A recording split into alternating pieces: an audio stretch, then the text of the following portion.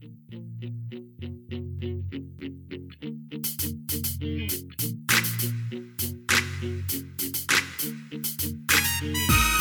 to the CEO of Destiny podcast, where you will find the tools to fulfill the purpose of your generation and wildly succeed in the marketplace. And now your host, Andre J. Benjamin.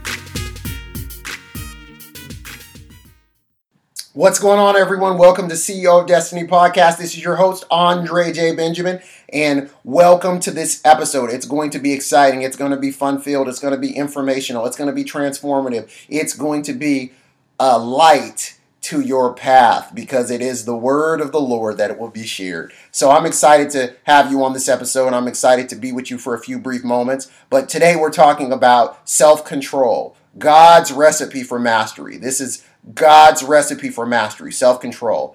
Imagine this. Angelic cherubs forcefully escort the first couple out of the paradise known as Eden.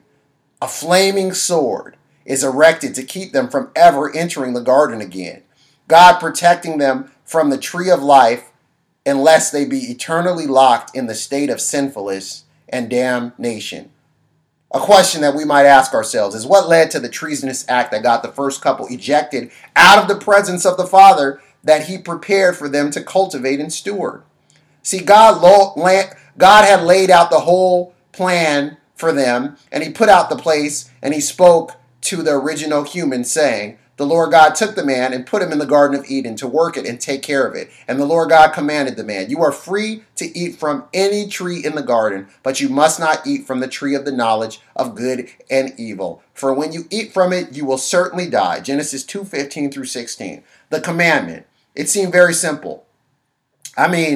I remember my mom when I was a kid telling me and my older sister that we were not supposed to be watching TV on the weekdays. We were on restriction. It was for the weekend. So we'd get home before my mom, and it would be a continual battle for us over who was going to watch what as our parents were away. We wanted to watch cartoons and think we were slick. We wanted to watch a few daytime TV shows before my mom got home from work. Then we would try to cool the television off before our parents got home so that we could conceal the evidence. How smart we thought we were. In reality, we were really the fools.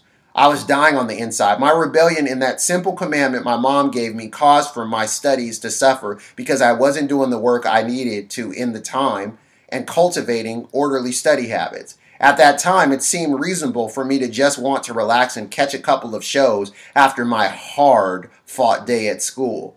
See, God places parents in our lives for our protection. Adam and his wife had a clear instruction, and Adam's wife yielded to the temptation and deception of the serpent. Adam chose to flat-out rebel, unlike his wife who was deceived, and he ate the fruit, though he knew it was forbidden. Oh, how the mighty have fallen. Couldn't Adam have just stood for his wife and silenced the serpent? What about stating to the serpent that I've been commanded to never eat of this tree? That's what God said, and I'm not doing otherwise. It sounds easy enough, right? How about the first children ever on the planet? How did they fare under pressure? Well, the youngest Abel fared well, offering to God sacrifice, an offering what God asked for that pleased Him. Cain, on the other hand, chose to offer God what he wanted to give God. As a result, God rejected Cain's offering. Let's look at that conversation and hear what was said. Now Abel kept flocks and Cain worked the soil. In the course of time, Cain brought some of the fruits of the soil as an offering to the Lord. And Abel brought an offering, fat portions from some of the firstborn of his flock. The Lord looked with favor on Abel and his offering, but on Cain and his offering he did not look with favor. So Cain was very angry and his face was downcast. Then the Lord said to Cain, key part, why are you angry? Why is your face downcast? If you do what is right, will you not be accepted? But if you do not do what is right, sin is crouching at your door. It desires to have you, but you must rule over it. Some versions say master it. Genesis 4, verses 2 through 6. God stated the prescription for Cain's success. Number 1, do what is right. Number 2, be accepted by God. Number 3, rule over sin by doing what is right and being accepted by God.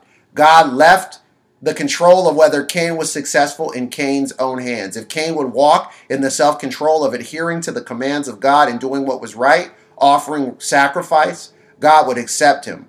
See, God rejects our lawless behavior. The highest form of government is self-government.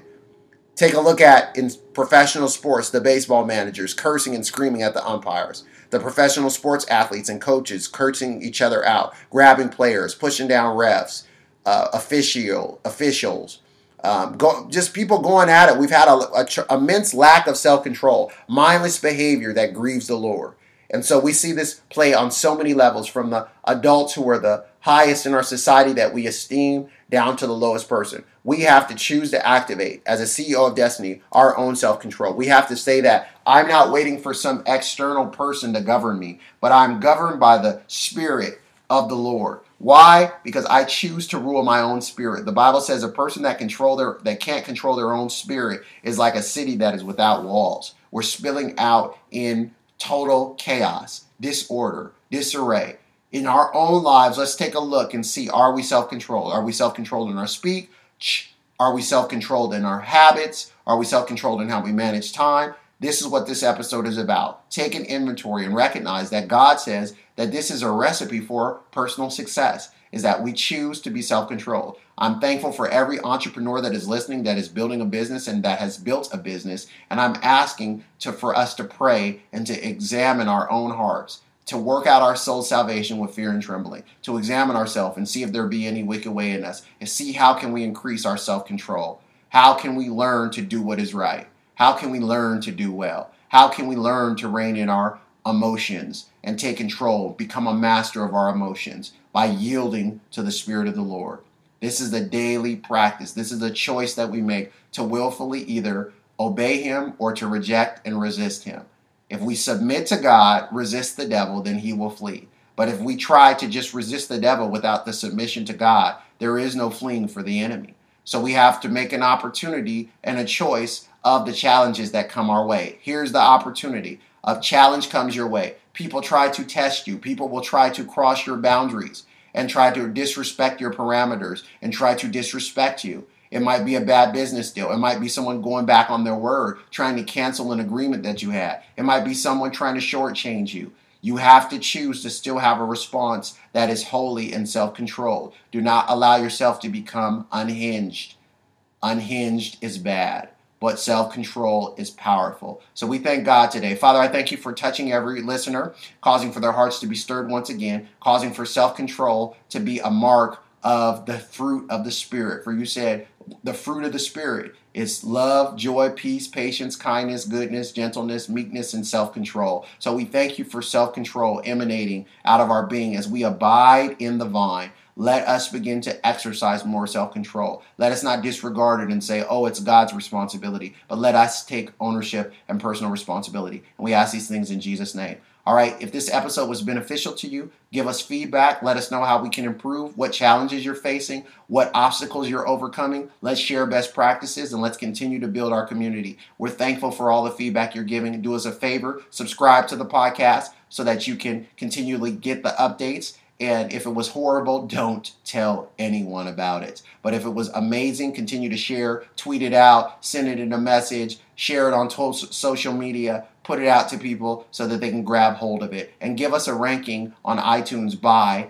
continually giving us reviews. So I'm thanking you for listening, and I look forward to hearing from you again, that you be able to join us and receive information that will be transformative, and to share your biggest challenges or your biggest successes. All right, bless you. Shalom. Thank you for listening to today's episode. Do us a favor. If this was useful in any way for you, please go to iTunes and leave us a review. Reviews will allow others to easily discover the podcast. If you'd like more information and to receive a free download, Rediscover Your Destiny, go to ceoofdestiny.com. Thanks again, and tune in next time.